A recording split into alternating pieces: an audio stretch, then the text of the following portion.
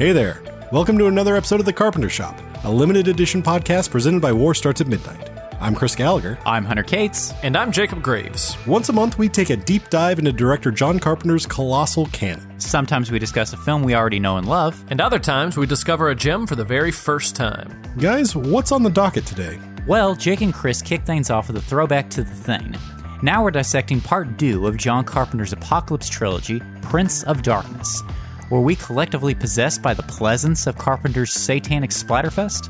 Or did Carpenter's mix of pseudoscience, sermonizing, and demon zombies leave us scratching our heads? Plus, I've got a recap of the latest box office battle in the Midnight Warrior Fantasy Movie League. And we've each got something you should definitely check out in really rad recommendations. But first...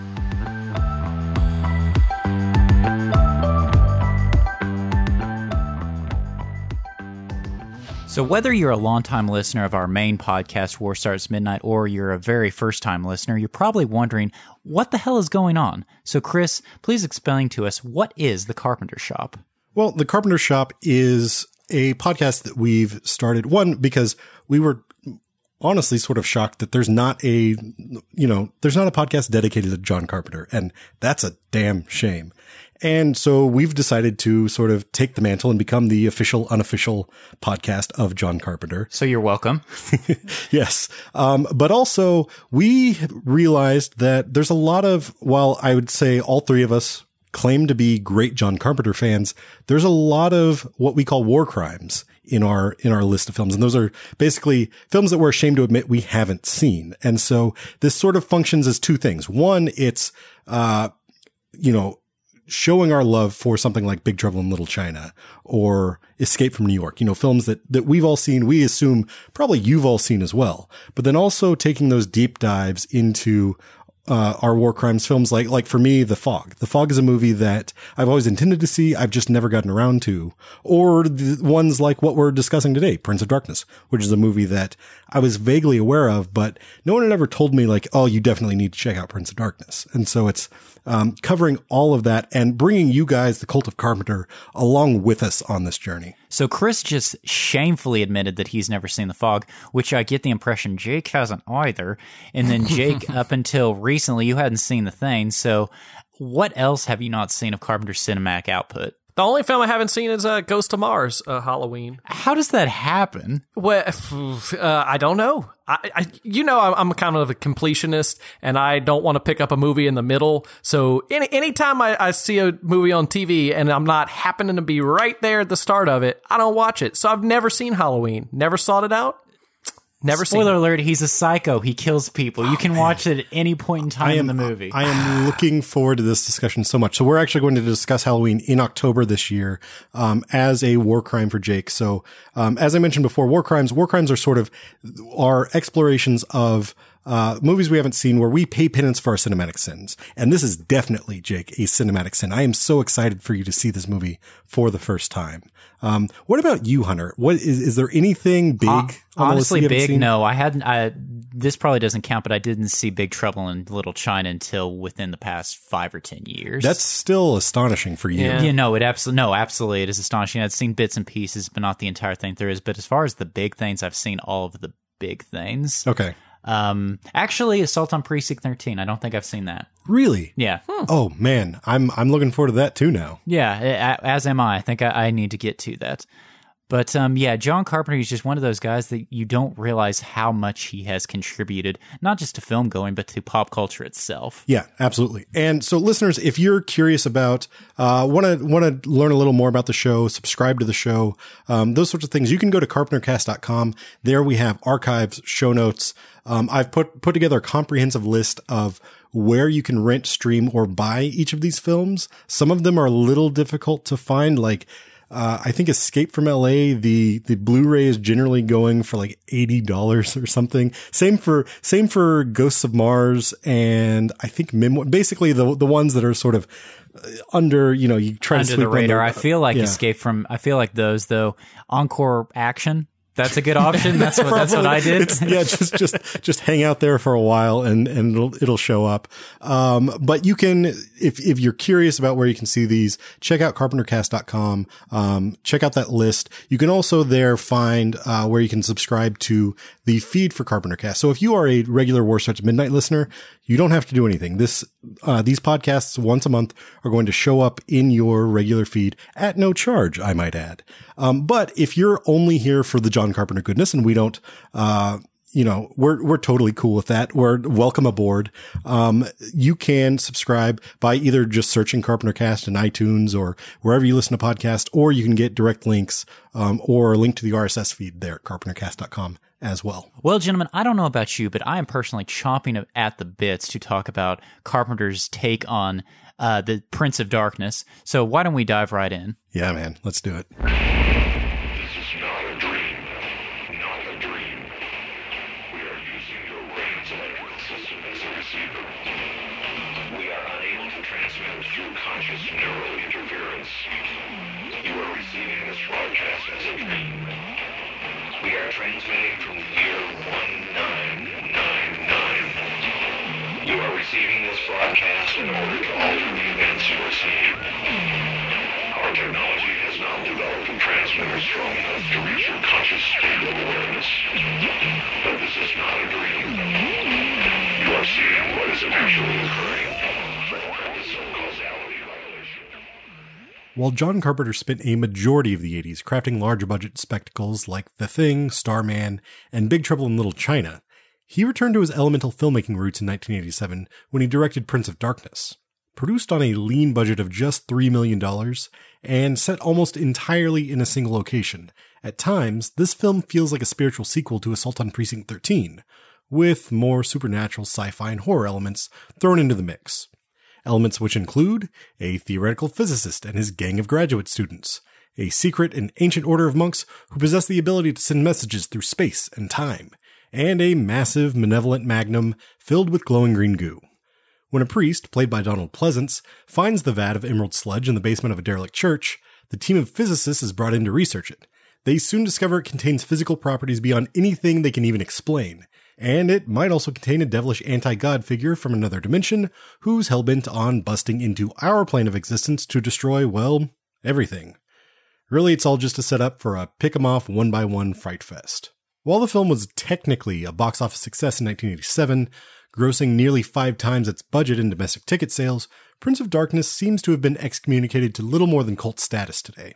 So guys, I'm curious. Prince of Darkness is certainly not the most obvious film choice to kick off a podcast dedicated to the work of John Carpenter. But this series is as much about exploration of the director's work as it is about adoration of it. So was Carpenter's second installment in the thematic series known as the Apocalypse Trilogy a good starting point for the show? And furthermore, does it deserve to be reassessed and elevated from cult canon to certified Carpenter classic? Well, I'll start off by saying, Chris, you referred to it as a box office success in 1987. I don't know about that because it was the 74th film of the year that year, right behind Ishtar. Here's the thing, is it's success relative to the amount spent, because Ishtar lost money, whereas this movie made money. But even though this made money, it doesn't mean that it entered the public consciousness of like classic Carpenter work. So I definitely think it needs to be reassessed, especially from how much I just flat out liked this movie. Okay, so you think it should be elevated to Carpenter classic? Is that what you're saying? I'm not going to say that quite yet. Since you haven't seen Halloween and you don't know what a Carpenter classic is. Shush. Fair point. But I love what I have seen, and I loved how as soon as I started watching this, I was like, this is what horror is to me. This is I was watching it with one of my friends and immediately said, this even sounds like an 80s horror movie. I said, that's because John Carpenter wrote the score, and that's what you think of when you think horror movie. I'll be honest, I was a little disappointed by the score of this particular film. Like, it felt, there wasn't really a catch for me. It felt like, there's solid little synthy stuff all through, but there's nothing that caught my ear as like memorable. Far and away is most memorable, catchy. scores are Escape from New York and Sorry Jake Halloween, and this didn't really have that. By the way, should we refer to this, just because Prince of Darkness is a bit cumbersome, should we refer to this as pod on the podcast? We should not. Continuing on. I may have to refer to this as pod. Guys, I'm going to play, pun intended, devil's advocate here. Of course you are. I didn't really care for this all that much. Really? And here's the thing is, Jake, I feel like you might be I feel like you might be a little less well versed in the Carpenter verse. So therefore the synthy score and the kind of overblown gore and things like that might be new to you. I'm a little bit more experienced in that, so to that I didn't really feel like it added a whole lot more beyond what I've seen in other Carpenter pictures. But what I liked about it, I liked the ideas that went into this script. And it wasn't just a house that was haunted for no reason. It had a nice story going with the Brotherhood of Sleep and the story behind the green goo. Well, okay, to that I'm going to say, I'll throw this out there. To me, it kind of felt like an interesting idea, not a great idea, but an interesting idea that was kind of clumsily thrown into a horror movie to justify what was basically just a zombie attack scene at the end. Oh, okay. You're just playing. You're not playing devil's advocate. You're just playing Roger Ebert at this point. I'm playing Hunter's advocate.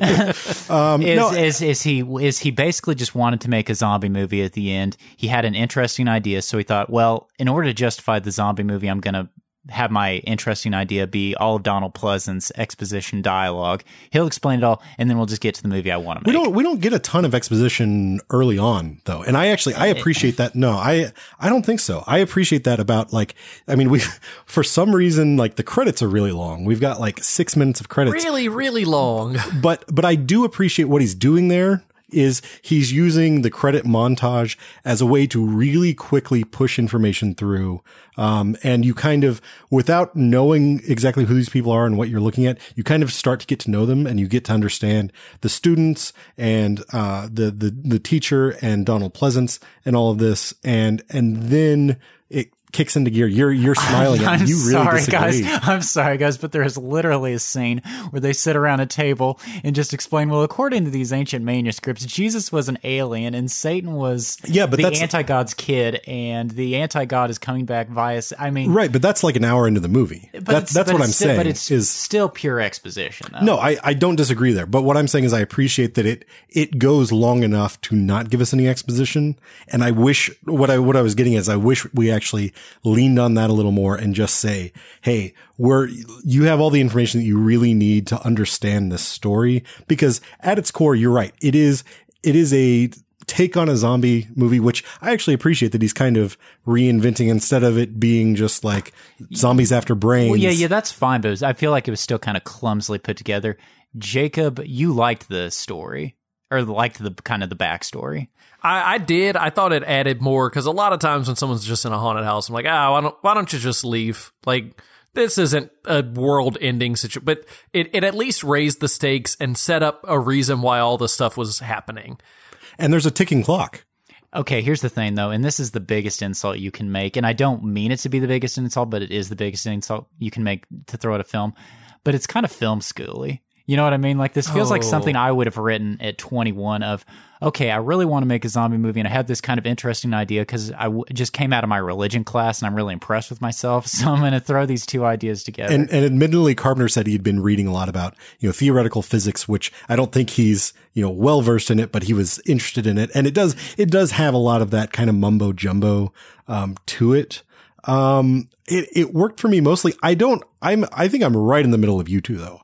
I was not enamored with it. I think it's exactly the type of film that I would expect for a $3 million, quick and dirty, cheap independent film from a guy who had been at that point making, $25 million movies year after year after year. And you said quick and dirty and cheap independent film. I kind of feel like the base idea of this movie is that Satan and evil itself is a physical manifestation that can be used via physics to monitor. But it's not Satan.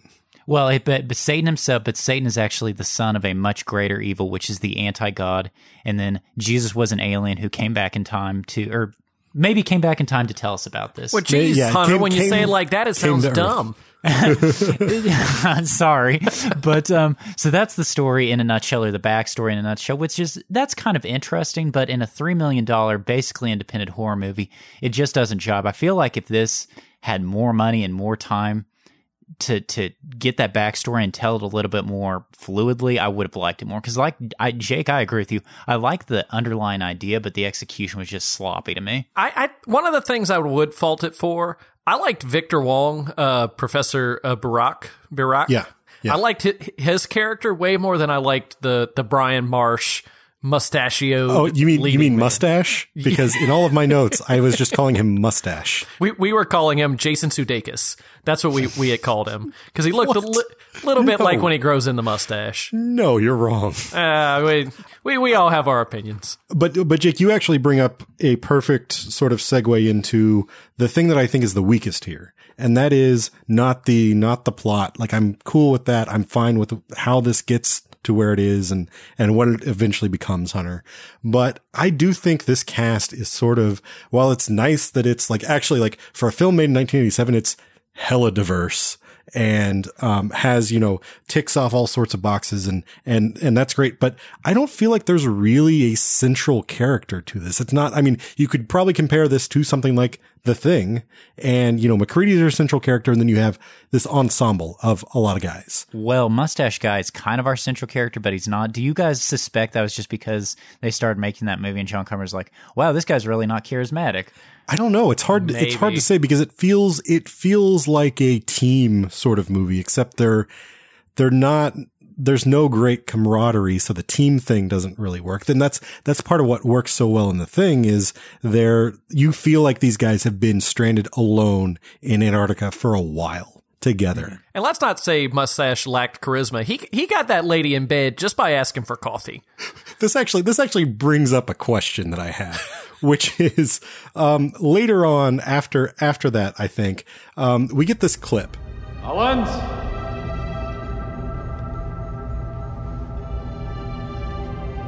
Do you think he really just took off? I mean, like he was actually believing this whole business?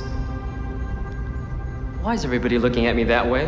Because you're being assholish. Well, it's very assholish of you to say so. Look, Mullins is probably off asleep someplace.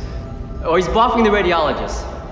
I hope he's getting laid. I hope they're both on the way to a nice Chinese restaurant.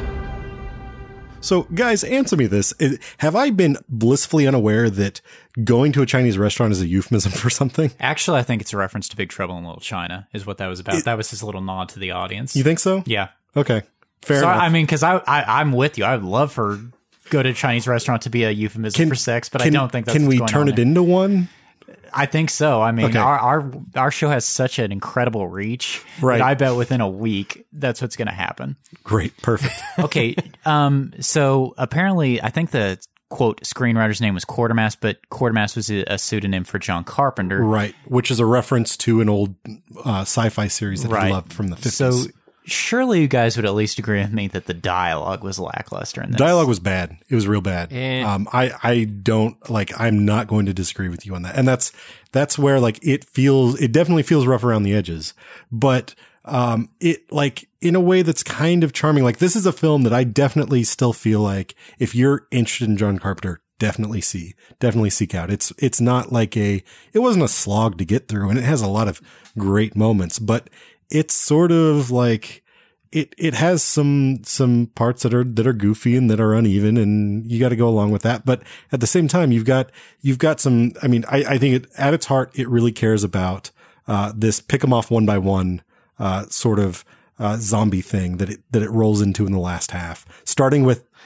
Alice Cooper putting a bicycle through a man. Which apparently was a reference to something he did in his concert. It was his stage show. Yeah. He would put a microphone stand through a man. And so John Carpenter was like, that's perfect. Can you do that with a bicycle? John And he Carpenter was "Yeah." like, Alice Cooper, you need to kill a guy. It's like, well, I got this bicycle trick that I do.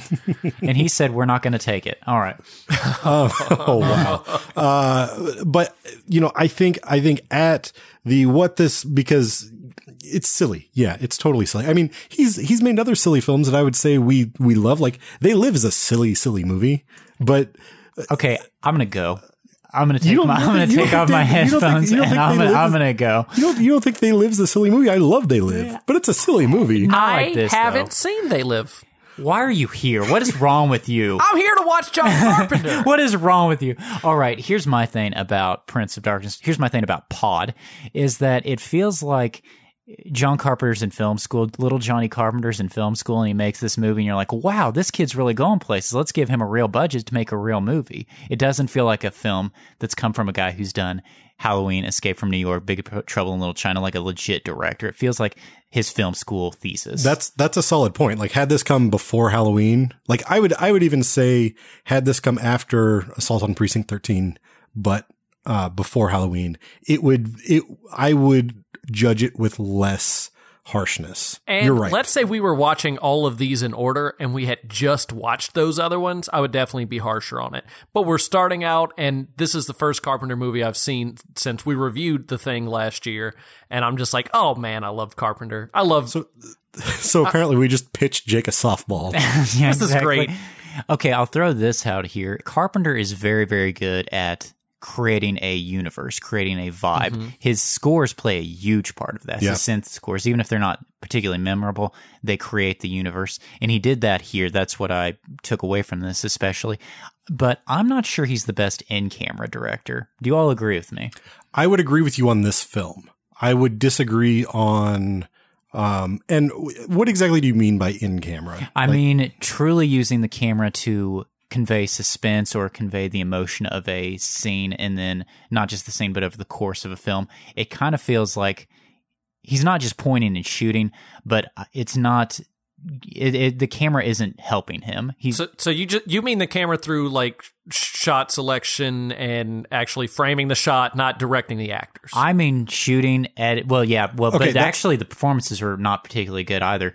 But, performances are kind of rough. Yeah, but as far as where he puts the camera, how he moves the camera, how he edits the scenes together, mise-en-scene, all of the above. Yeah, I disagree with you. I really disagree with you. I mean, Halloween is a shining example of that. Like, so much of Halloween lives and dies on the... Sorry, Jake. I know you haven't seen this. Well, Pod though. But you're okay. So you're not saying John Carpenter on... No, I mean in in Pod, yeah. Oh, yeah. I think it has a handful of bravura shots. Like, Spoiler alert. Darth Vader, Father, Leia, and Luke. Harry Lime is alive and well. Donnie Darko turned out to be a dream. Or did it? I don't know. Spoiler alert. Here come the spoilers alert. Close your ears if you don't want to hear a spoiler alert. Right now. like the shot of the big red hand coming through the mirror. Like the shots, like any of the shots involving the mirror, I thought were very well realized and very beautiful. And that shiny, I think they actually used mercury for the reflecting, element. That's cool. But I mean, we had already seen that in Ridley Scott's Legend. You know what I mean? Had we? We've seen at least the hand. I've never seen Legend. Oh my God. I don't need to see Legend. Okay, we have another Roar crime. No, we don't. But there's a lot of camera in a low corner doing a mild pan. Again, just film schooly. Like a guy who's going to be really talented and going to do great things, but he's not there yet. So let's break it down for like one scene in particular on how the direction was handled. How did you think he did when Walter was locked in the closet thing with the little window looking out onto the three women? One of them had just had all the green goo go into her stomach. That's actually the other scene that I was thinking of off the top As a of my head. bravura. It's not quite. It's not quite. I won't say it's on the level of the mirror stuff. The mirror stuff is exceptional, but it's good suspense and it's good. Like, I think he has the element of, they're coming after him and he only has moments to get out. And there's that sense of urgency. Well, and actually, okay, I'll grant you guys that because again, I feel like where his heart was, John Carpenter's heart was in the zombie stuff at the end.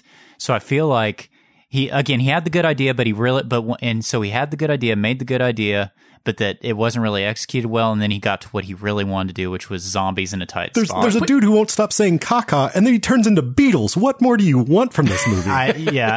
We keep saying this Z word, this zombie thing. I thought it was more like a body snatcher type thing along the lines of The Thing. That's my go-to. That's just my go-to. Just zombies Satan. as any kind of brainless looks like humans. Satan zombies. Yeah, Satan zombies. Satan zombies. But once it turned into Satan zombies, it was much better made, and that tells me that that's where he was more at home. I totally agree. I agree. Yeah. I'm not arguing that at all. I also think the actual like orb of green goo is exceptionally shot and exceptionally made. Satan soup. The Satan soup, yeah. It looks menacing, and it's sort of brilliantly realized as something that's, an entity that is representative of so much more. So there's little things like that. I'm not saying that this is a John Carpenter masterpiece. But there's a whole lot to love, because I think in the hands of someone else, it would have been treated as, or if this script ends up on just the desk of whoever Brett Ratner was in 1980. Then you have Chopping Mall. You have Chopping Mall. Chopping Mall. Yeah, like this movie could have been way worse. I agree with you. The dialogue itself is pretty stiff. The acting is not, like, especially if you compare this to coming out, I think Big Trouble in Little China was the last thing he had made. Nowhere near as good as Big Trouble in Little China. I'm not arguing that, but I think it's still an entertaining film. Well, and to that point, I think that he just wasn't having as much fun with the material as he thought he was, and he started having fun during Satan Zombies. See, I took it a different way. I thought, like, he had a lot of want to in the movie. He just wanted to get to the point where it was the horror movie he wanted to be directing, and maybe along the way he realized that $5 million doesn't buy you actors. $3 million. $3 million. It definitely doesn't buy you actors. Yeah, but you would think that with everything under his belt that he has, he would be able to wrangle them a little better than he did. But maybe it's also a matter of he's not just dealing with like 2 or 3 main characters. He's dealing with a big ensemble. And Big Trouble had just flopped, right? Big Trouble didn't do well in theaters. Right, it did poorly. So maybe it burned all his Hollywood cred as far as getting somebody to come work on a John Carpenter movie. The idea, this kind of bugs me in general, and then it bugged me here, is even if you can admire the ticking time bomb and the close quarters setting, I'm always bothered by movies that have an apocalyptic end of the world idea, but then they're so small and so like the universe. Like the basic story of this is game changing. It's universe changing, and yet this movie all takes place in a basement. You know what I mean? I get what you're saying, but I disagree with you. Because I think I think going small is sometimes, not always, but sometimes the perfect way to explore something like that. And it's acceptable here, I'll say. But I think the way this movie ends and the way it actually gives you a false happy ending and then gets really, really, really, very pessimistic and very like the entire world is going to end. And then that final moment where you see the transmission, finally, this transmission that we've been seeing the whole time, which is another like beautifully realized the way that they shot that, the television screen and you get just little pieces. You're putting more and more of the dream together. I can see you really disagree with me. Hold on. Let me finish. And then we get to finally revealing that, oh no, the figure, the shadowy figure we've been seeing the entire time, it's actually Ginger, who I don't remember her name. She's the redhead. Yeah. And she's coming out because she had gone over to the other realm, and she's going to be our destruction. Here's the deal. Then it suddenly gets huge. That's what makes it bigger. Ladies and gentlemen, there was a film by another young filmmaker in film school, in fact, that did this so much better. This idea of an apocalypse scenario in a claustrophobic setting. It was called UFO, and it was by a guy named Hunter Cates. Man, I almost said, is this going to be you, Hunter? And I feel like this guy did it better. I'm just saying. What did UFO stand for?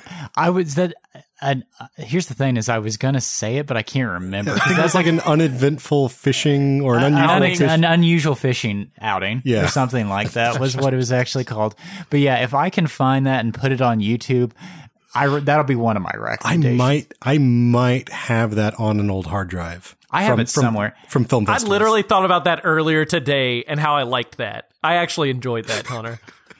Okay, yeah. If you wanna send me that file, that will make my day because I only have DVDs. But that's a side note. It's a DVD. It's a file for making DVD, but I can get it to you, and I will. Do you mind if I put it up on the War Starts at Midnight? Not at all. YouTube channel. Not at all. I insist. And then people can compare this to Pod. They compare UFO to POD. Stop trying to make Pod a thing. So I had one more thing I wanted to bring up. So we see that essentially the true origin of all religion on earth or Christianity or whatever in this little church thing. And pretty much everybody dies, but Mustache Dude just gets to leave and live his life. So did he go out and tell people, oh, by the way, Satan's real and was coming through a mirror? No, I think it's the Brotherhood of Sleep. I mean, maybe he becomes part of the Brotherhood of Sleep, but it's very clear that while we never see them, they are this group that has been for thousands of years kind of keeping the secret, and they finally developed the late 90s technology to transmit video to the brain. So you think they are the ones who eventually transmit the video, the Brotherhood of Sleep? Yeah, I think so. I mean, maybe he gets in touch with them. Who knows? It seemed like the only one who knew anything about it was the aptly named priest, which is, by the way, what he was credited as. But his name was Loomis, which is a reference to a movie you've never seen. Oh, okay, good. Could be 20 John Carpenter movies. All right, so one of my favorite games to play is Remake That. John Carpenter's films have, for basically the past 15 to 20 years, have kind of been on a remake spree. People have been remaking them. So let's remake Prince of Darkness. How do you all want to go about it? Let's start with who do you want to make it? It would have to be kind of like a music video director or something like that, because that's what the rest of the John Carpenter films have been. Ooh, interesting. Okay, actually, if you say that, I'm going to go a different direction, though, and I'm going to go a very well-established music director. I think Mark Romanek would be very interesting with this material. I think he would bring, as much as you think it's sort of lacking in any visual flourish, he would bring that element to it. He's very good with kind of tone and style and place.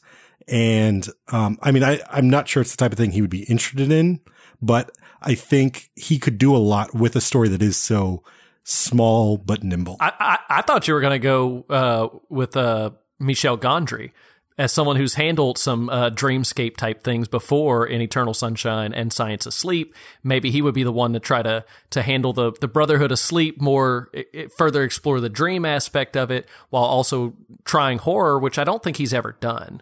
I love Michel Gondry, but I'm not sure I want to see him attempt Satan zombies. What I would like to see, honestly, is Charlie Kaufman try and do it and just do an adaptation thing where he's like, I don't know what the fuck's going on here, so I'm going to do an adaptation. And actually, John Carpenter can be a part of it. It's him working with John Carpenter trying to figure out how to make this movie. I think you're the winner. That could be the best scenario, because then you don't ruin. I mean, I know it's an imperfect film, but you don't ruin what is there, what does work with Prince of Darkness, and you inevitably create something very different. I like that idea. I like that idea a lot. So you want a John Carpenter movie where there's a John Carpenter movie inside the movie?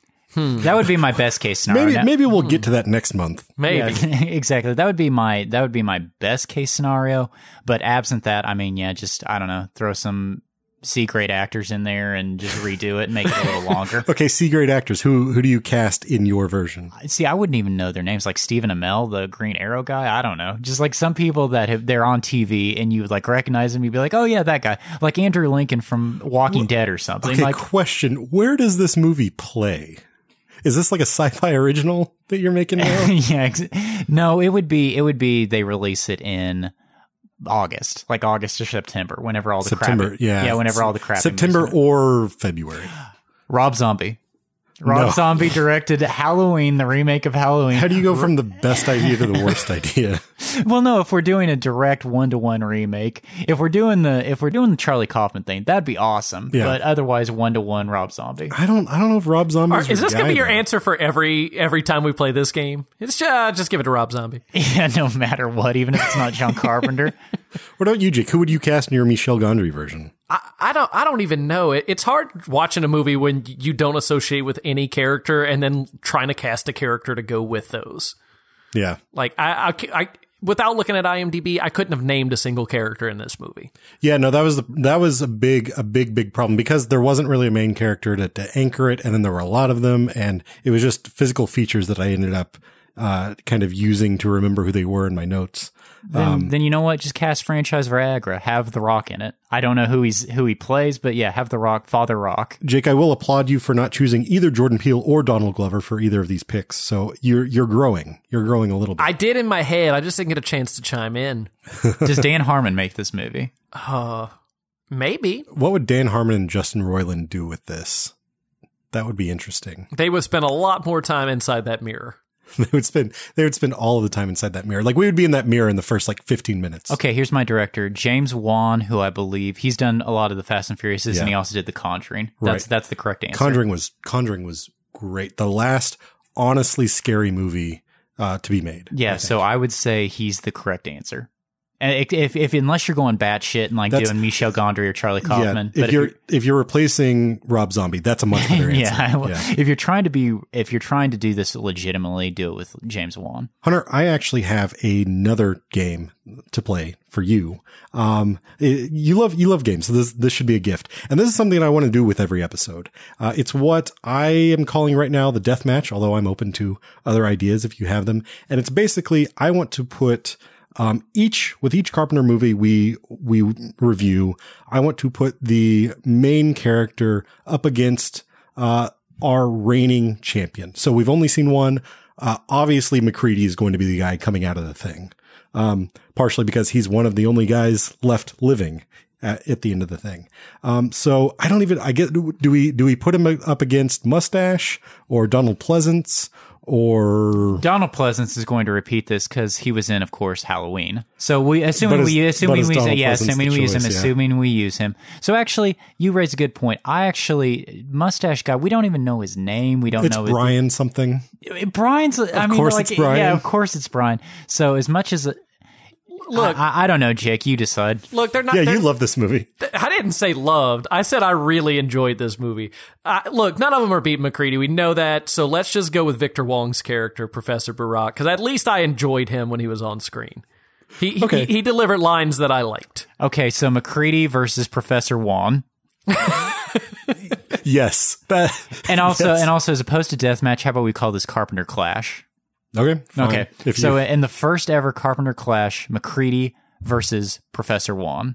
Yeah, it's MacReady. It's it was always going to be MacReady. Look, this game is going to be more interesting as time goes on. Right now, it's just this is low level enemies right now. It's going to be interesting because we're going to have Kurt Russell coming up against Kurt Russell probably time and time again. I don't know that there will be a point in this podcast where Kurt Russell doesn't hold this award. That's a solid we'll see what happens. There are definitely things that I'm totally unaware of, so maybe we'll get some sort of surprises. But yeah, he's definitely the front runner. If this was a bracket, he would be the number one seed. And a little glimpse in the future, listeners. The way we have the schedule laid out right now, we're going to basically go through Carpenter's canon, and then we're going to touch on a couple of the TV movies. We're going to hit Elvis. So it would actually be great if Elvis won. if Elvis ends up taking it, and then we're going to end on Body Bags. One, because I think it'll be a fun conclusion, and two, because of course the greatest protagonist in the Carpenter Clash showdown needs to go up against John Carpenter himself. Okay, gentlemen, we've seen this film, we reviewed this film. Now, for our Cult of Carpenter listeners, it's time to decide how we rate this among the Carpenter canon. So, is it a Carpenter classic? Or is it a deep dive, which is exclusively for people who just want to see all of John Carpenter's films? Or is it at the low end and is just for Johnny's mommy, which means it's so bad only Mrs. Carpenter would enjoy it? So of the three, Jacob Graves, where do you stand? So I don't know what you guys are going to end up saying because I like this the most, and I still think you got to file it under deep dive. Yeah, I agree. It's a deep dive. It has warts, but it's still totally watchable and totally enjoyable, even if, there's a lot of rough edges. This is going to be kind of difficult because I like John Carpenter, so I'm not really sure I'm ever going to know the difference between Deep Dive and Just for Johnny's Mommy. You know what I mean? Because like even if I hate something, it's still a deep dive. Have you seen Ghost of Mars? I haven't yet. No, I don't think any of us have. No. So there's that. But so yeah, if you're a John Carpenter guy, definitely a deep dive. But as far as just the film itself, I'd say Just for Johnny's Mommy. And this may be. I hope this is the only time I say that. I think it is better than that. It is way too fun of a movie not to just pop popcorn and get some friends on the couch and watch. I feel like she saw this and she patted him on the shoulder and said, "Good job, Johnny. The next one will be better." Ooh. Now, what was the deal with the ooze? Exactly. Spoilers are done.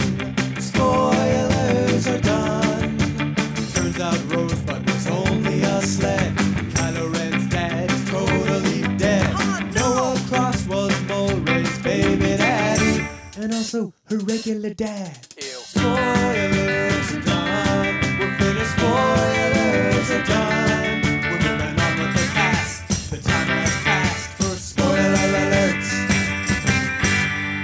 So, Chris, having seen Prince of Darkness, are you going to go something which is a little on the darker side, or are you going to kind of go against the grain, pun intended, and do a lighter beer, since this is such an evil film? Well, I couldn't find a green beer. Also, right now, I am constrained to, I am doing what we are calling the Summer of Sours on War Starts at Midnight, which is, throughout the summer, I'm just recommending sour beers, just as a little, challenge to narrow things. So there's not really a dark sour beer per se. Like it's not, you're not going to get anything that looks like a porter or a stout. See, now I'm curious what you would have chosen had you not been confined to Summer of Sours. What I probably would have chosen is a barrel-aged IPA from Founders called Doom. Well, there you go. So there you go. That's you go. your other option if you don't like sours. Which I'll just say, if you like IPAs but don't like a boozy hit to it, probably not a beer for you. But if you really like something that's kind of higher on the ABV and really has a bite at the back, really good beer. But that's not what I'm recommending. That's not what I'm going to pair with Prince of Darkness. I am going with Mariposa Sour Ale by Almanac Beer Company in San Francisco, California.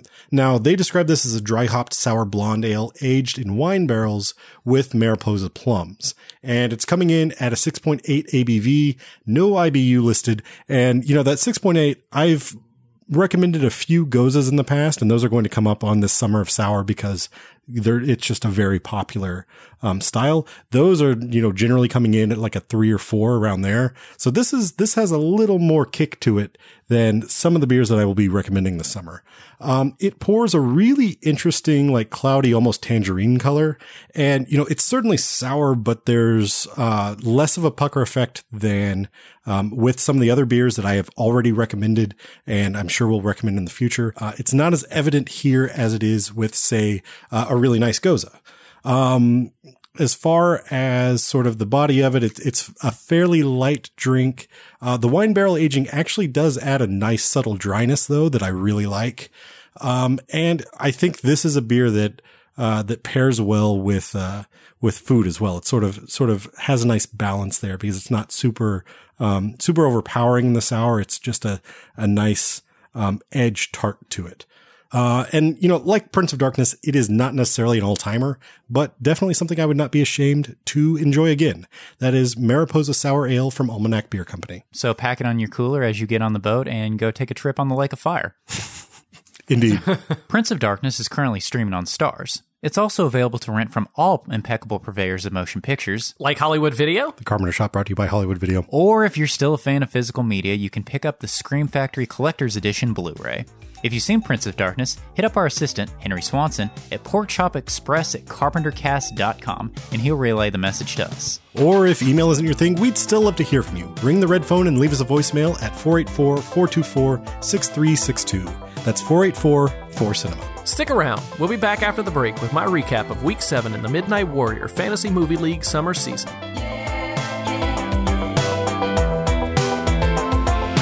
I've got one more test to pass, I'm not giving up. Girl, I'm never coming back, no way I can flunk. Something's right here, this is the blood on the walls. Gotta get out of here, mother goes in the house. You're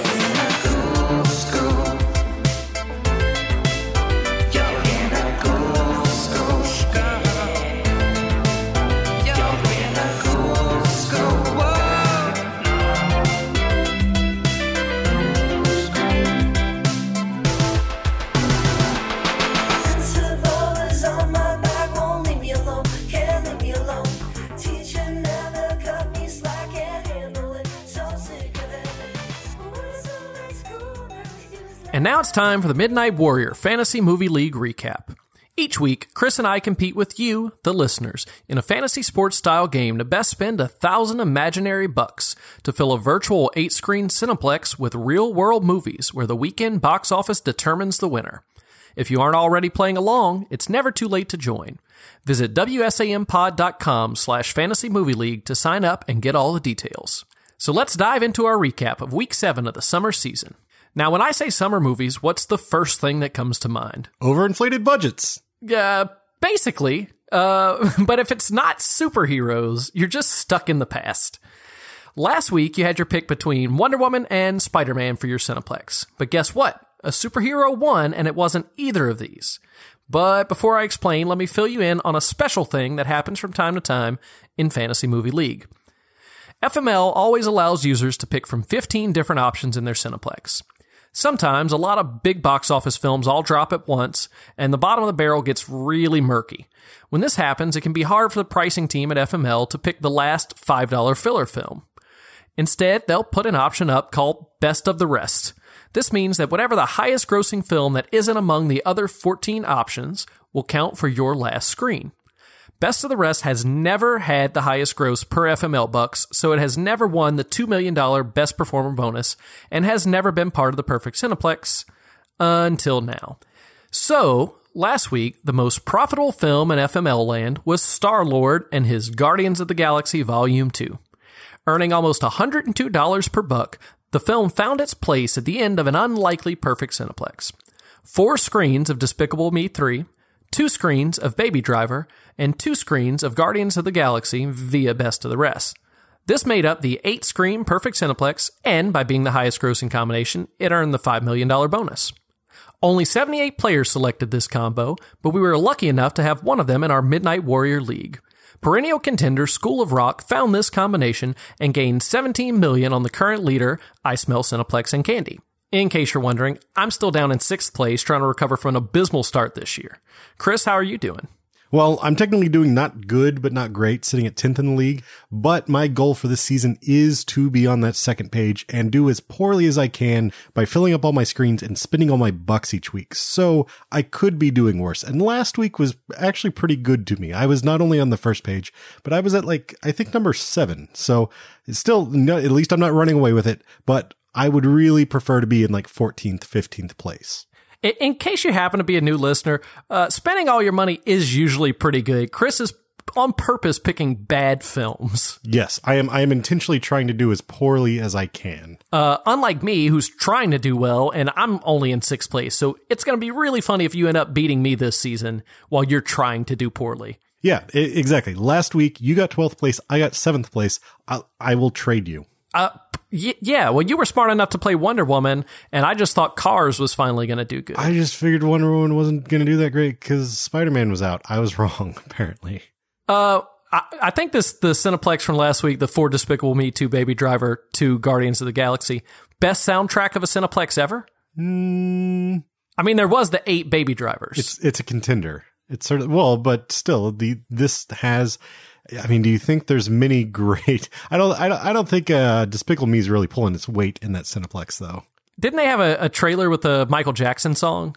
If that's in the film, at least that's something. I don't know. I don't care. Yeah. Well, you want to run down the new films for Week 8? Sure, let's do it. All right, here goes. Remember a few weeks ago when Kate McKinnon and ScarJo scored one of the biggest bombs of the year in Rough Night? Well, from the trailers, I'm pretty sure Girls Trip is the same film targeted at a different demographic. And at $334, I just don't think it's going to be relevant to FML. Actually, Jake, I was really looking forward to Girls Trip coming out back when I was trying to actually get Best Cineplex. Every time I've seen the trailer for this movie in a theater, the entire theater has just died with it. Maybe we are exhausted with the whole sort of raunchy female comedy thing at this point. It seems like a really weird release for mid-July, though. I feel like it would do much better in a September spot where it's not competing with a whole lot else. Although, obviously it has its demo that's not going to necessarily be competing with Dunkirk. So maybe it is a smart move. I'm on the fence about this one. I found $1,000 Cineplex that utilizes it, but I think I'm going to go a different way. Man, that means you really think it's going to do well. I think it'll do all right, but I don't know if $334 is the right ticket for it. So I don't know. We'll see. Up next to new releases, Luc Besson spent several years and his own capital to bring another one of those bonkers outer space pictures to the big screen. But is it worth playing in your Cineplex? Theater counts aren't out yet for Valerian and the City of a Thousand Planets. However, if it can find its way into at least that many screens, we may be looking at a best performer contender at a low $219. This is the one I'm going to be eyeing all day Thursday to see what its theater count is, because this one could have a huge opening weekend and steal it all away, or it could just not be on enough screens. I'm banking on this bombing. On bombing? Yes. Finally, the movie you probably already have tickets for, Christopher Nolan's Dunkirk, lands in Cineplexes this week. But at $667, can this war flick about the bravery of the Brits find an audience stateside? Yes. You think people are going to go out in droves to see it? I think they are, and I think the fact that it's only 90 minutes is going to help more screenings throughout the weekend as well. So, cha-ching, cha-ching, cha-ching. Yeah, what do you think about that 90-minute runtime? I'm super excited about it. I'm very excited to see Christopher Nolan constrained too. I think it's like 96, 97. But yeah, no, that's honestly one of the biggest draws at this point for me. When's the last time a major director made a 90-something minute movie? I don't remember who directed Jonah Hex, but the answer is probably Jonah Hex. I also like to call it 0.45 of a King Kong. That's another way to measure time. Right, exactly. Or John S. Rad. Can we just say John S. Rad? We can just say John S. Rad, okay. The most major of major directors. There we go. All right, so what one of these is going to end up in your worst Cineplex possible? Well, right now I've got 4 Valerian, so like I said, I'm really heavily banking on it.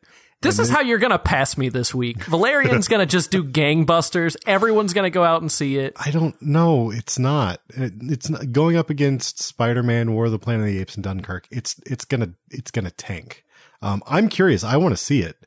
I don't want to see it before Dunkirk, but I'll see it eventually. Do you think it's going to tank, or do you think it's going to rules don't apply tank?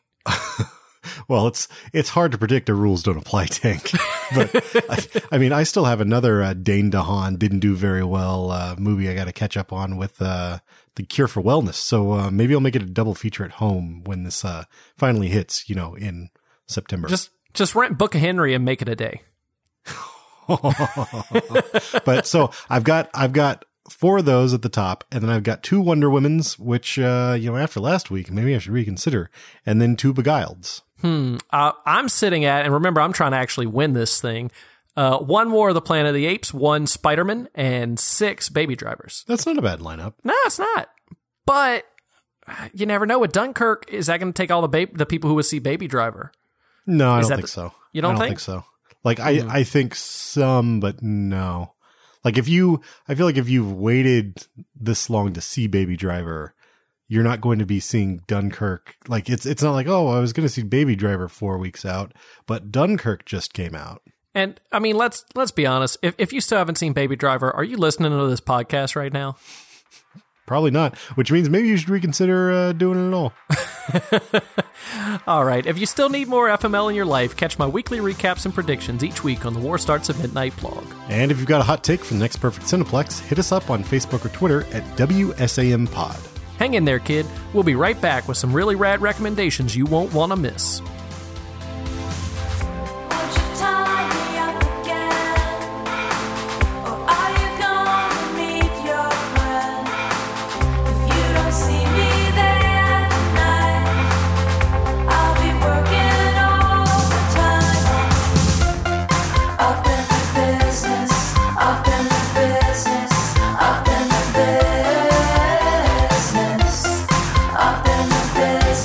All night long.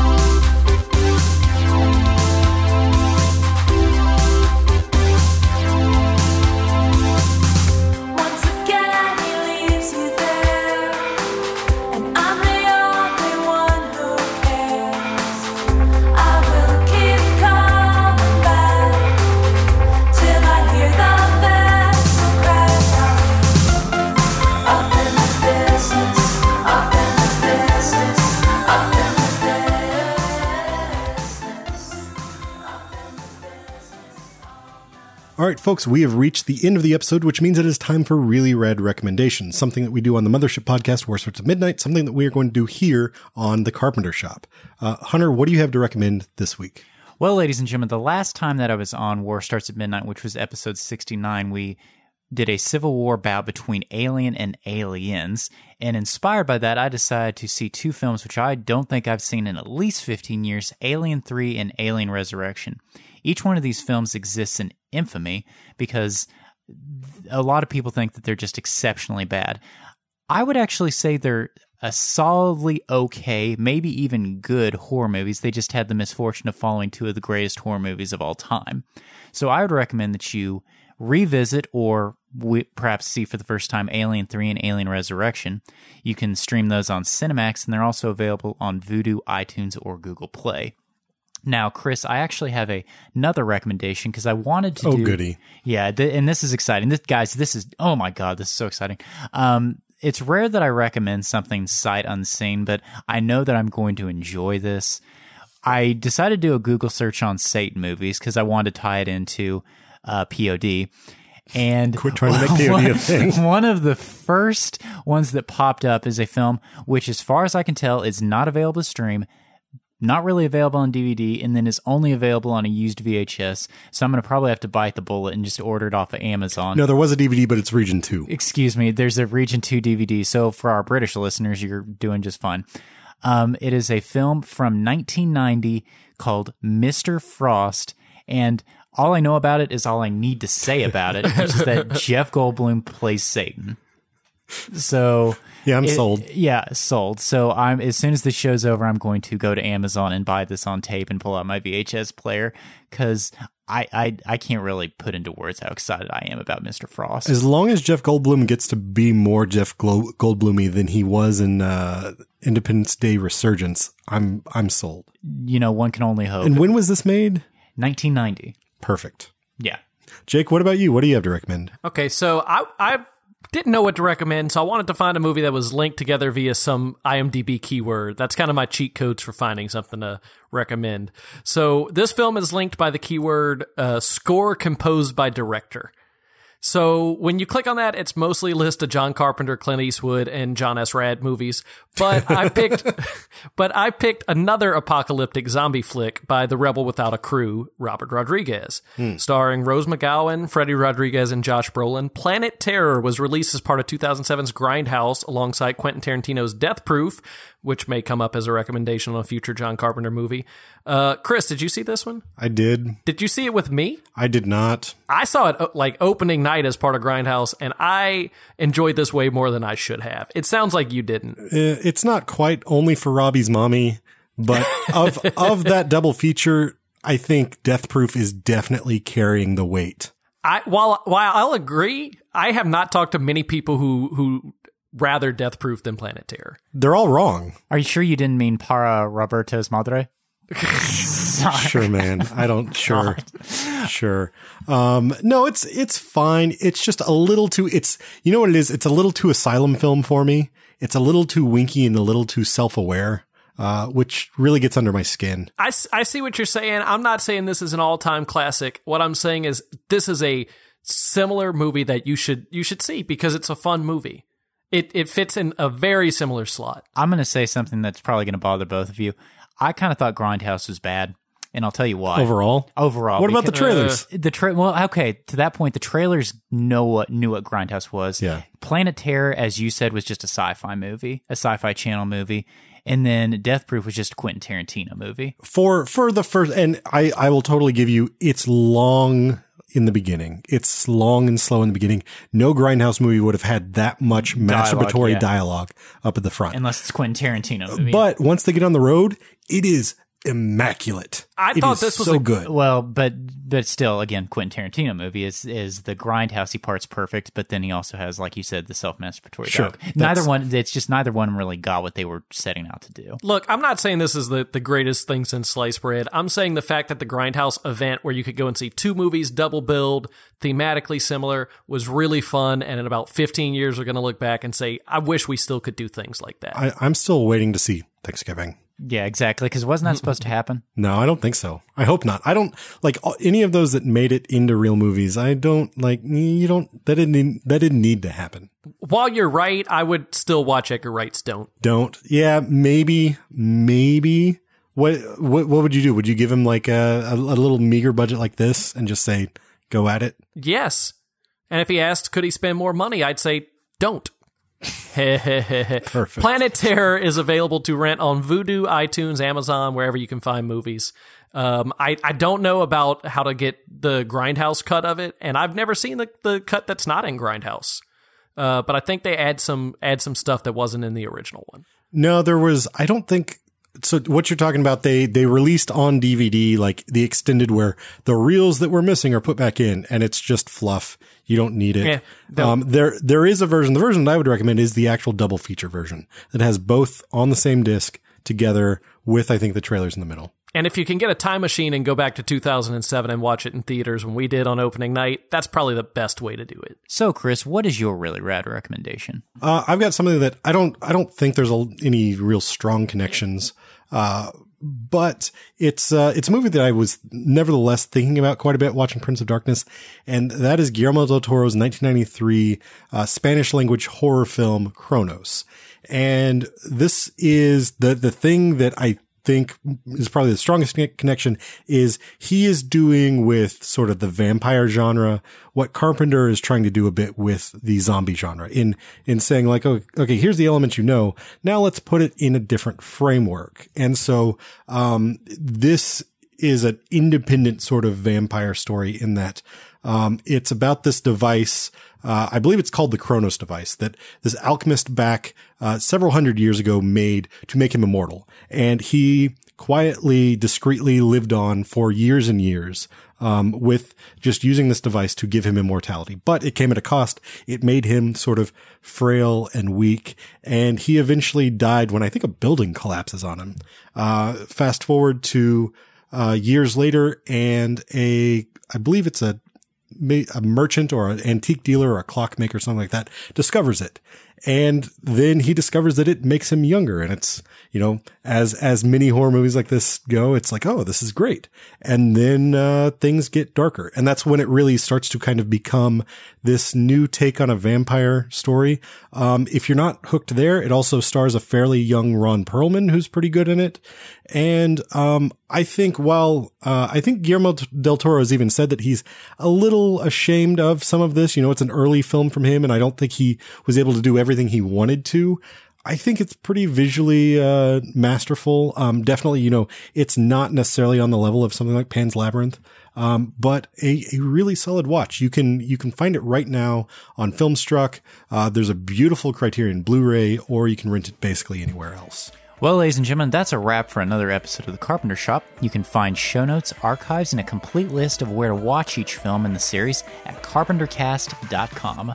And check out our mothership podcast at warstartsatmidnight.com. You can say hello to us on Twitter, Facebook, and Instagram at WSAMPod. If you enjoyed the show, tell your friends, tell your casual acquaintances, tell that cute person at the gym who's always listening to podcasts. Or rate and subscribe to The Carpenter Shop on Apple Podcasts or wherever you listen to fine audio programming. It'll help us grow the cult of Carpenter, and it'll make you feel awesome. On the other hand, if you are the trolling type who simply hate listening through these credits, go ahead and send our assistant, Henry Swanson, a great big heaping pile of anonymous internet vitriol at porkchopexpress@carpentercast.com. Or if you're a narcissist who simply loves the sound of their own voice, leave us a voicemail and we just might feature it on a future episode. Ring that bright red telephone at 484-424-6362. The War Starts at Midnight theme song was produced by Justin Streck. The Spoiler Alert theme song is by The Taylor Machine. Check them out at facebook.com/The Taylor Machine.